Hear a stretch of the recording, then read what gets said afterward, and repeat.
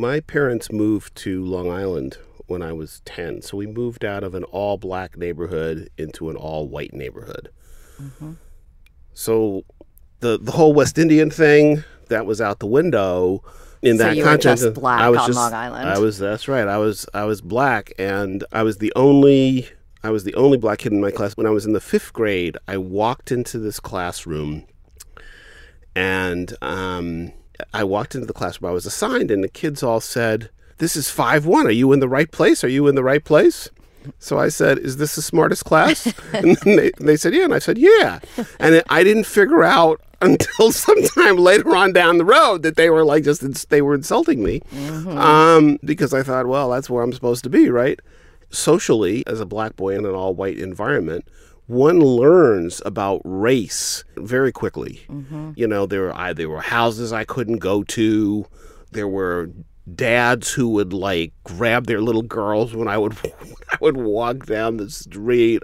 People would call me, they would call me names. And there were 3 of us. They were myself and my 2 brothers, and my middle brother actually got it worse than I do because he's darker complected. Mm-hmm. But it was a tough road to hoe. So in some ways, the black sort of immigrant identity that I developed was developed in opposition to how I was being characterized by both students and teachers in this all-white suburban school.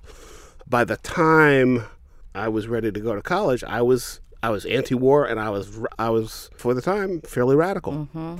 So I lived on Long Island too, and being that eldest immigrant child growing up in largely white suburbs and factory towns, by the time I went to college, I really had stifled any real sense of myself as an immigrant, as a person of color. Honestly, I was trying to fit in and survive, and I mean, things would happen like when I was 13, none of the white girls showed up at my birthday party.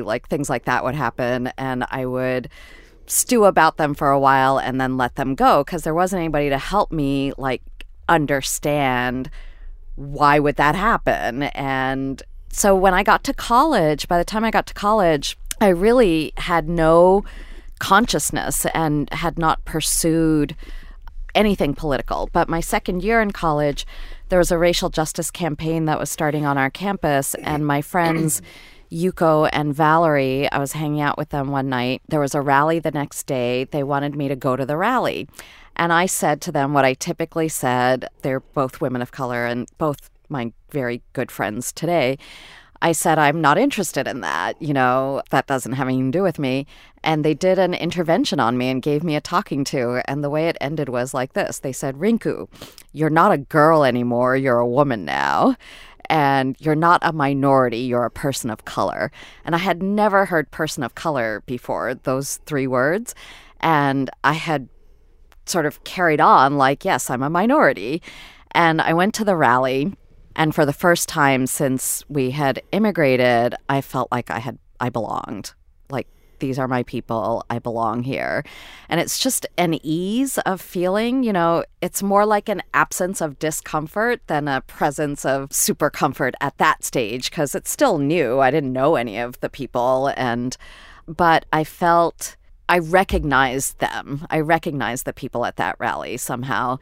And as in most social change work, if you express any interest and you have even the tiniest bit of competence at doing anything, you get a lot of jobs quickly. So I got to start doing things, organizing events and giving speeches and running meetings and raising money. And I got a lot of experience very quickly, and we won that campaign. And before that year ended, the women activists on campus did another really quite brilliant mini campaign to address sexual violence. And we got together right after spring weekend, decided to do a Women's Speak Out, 120 women making decisions by consensus. We spent 4 hours arguing about whether or not we would trample the newly planted grass on the green, and ultimately decided no trampling of the grass.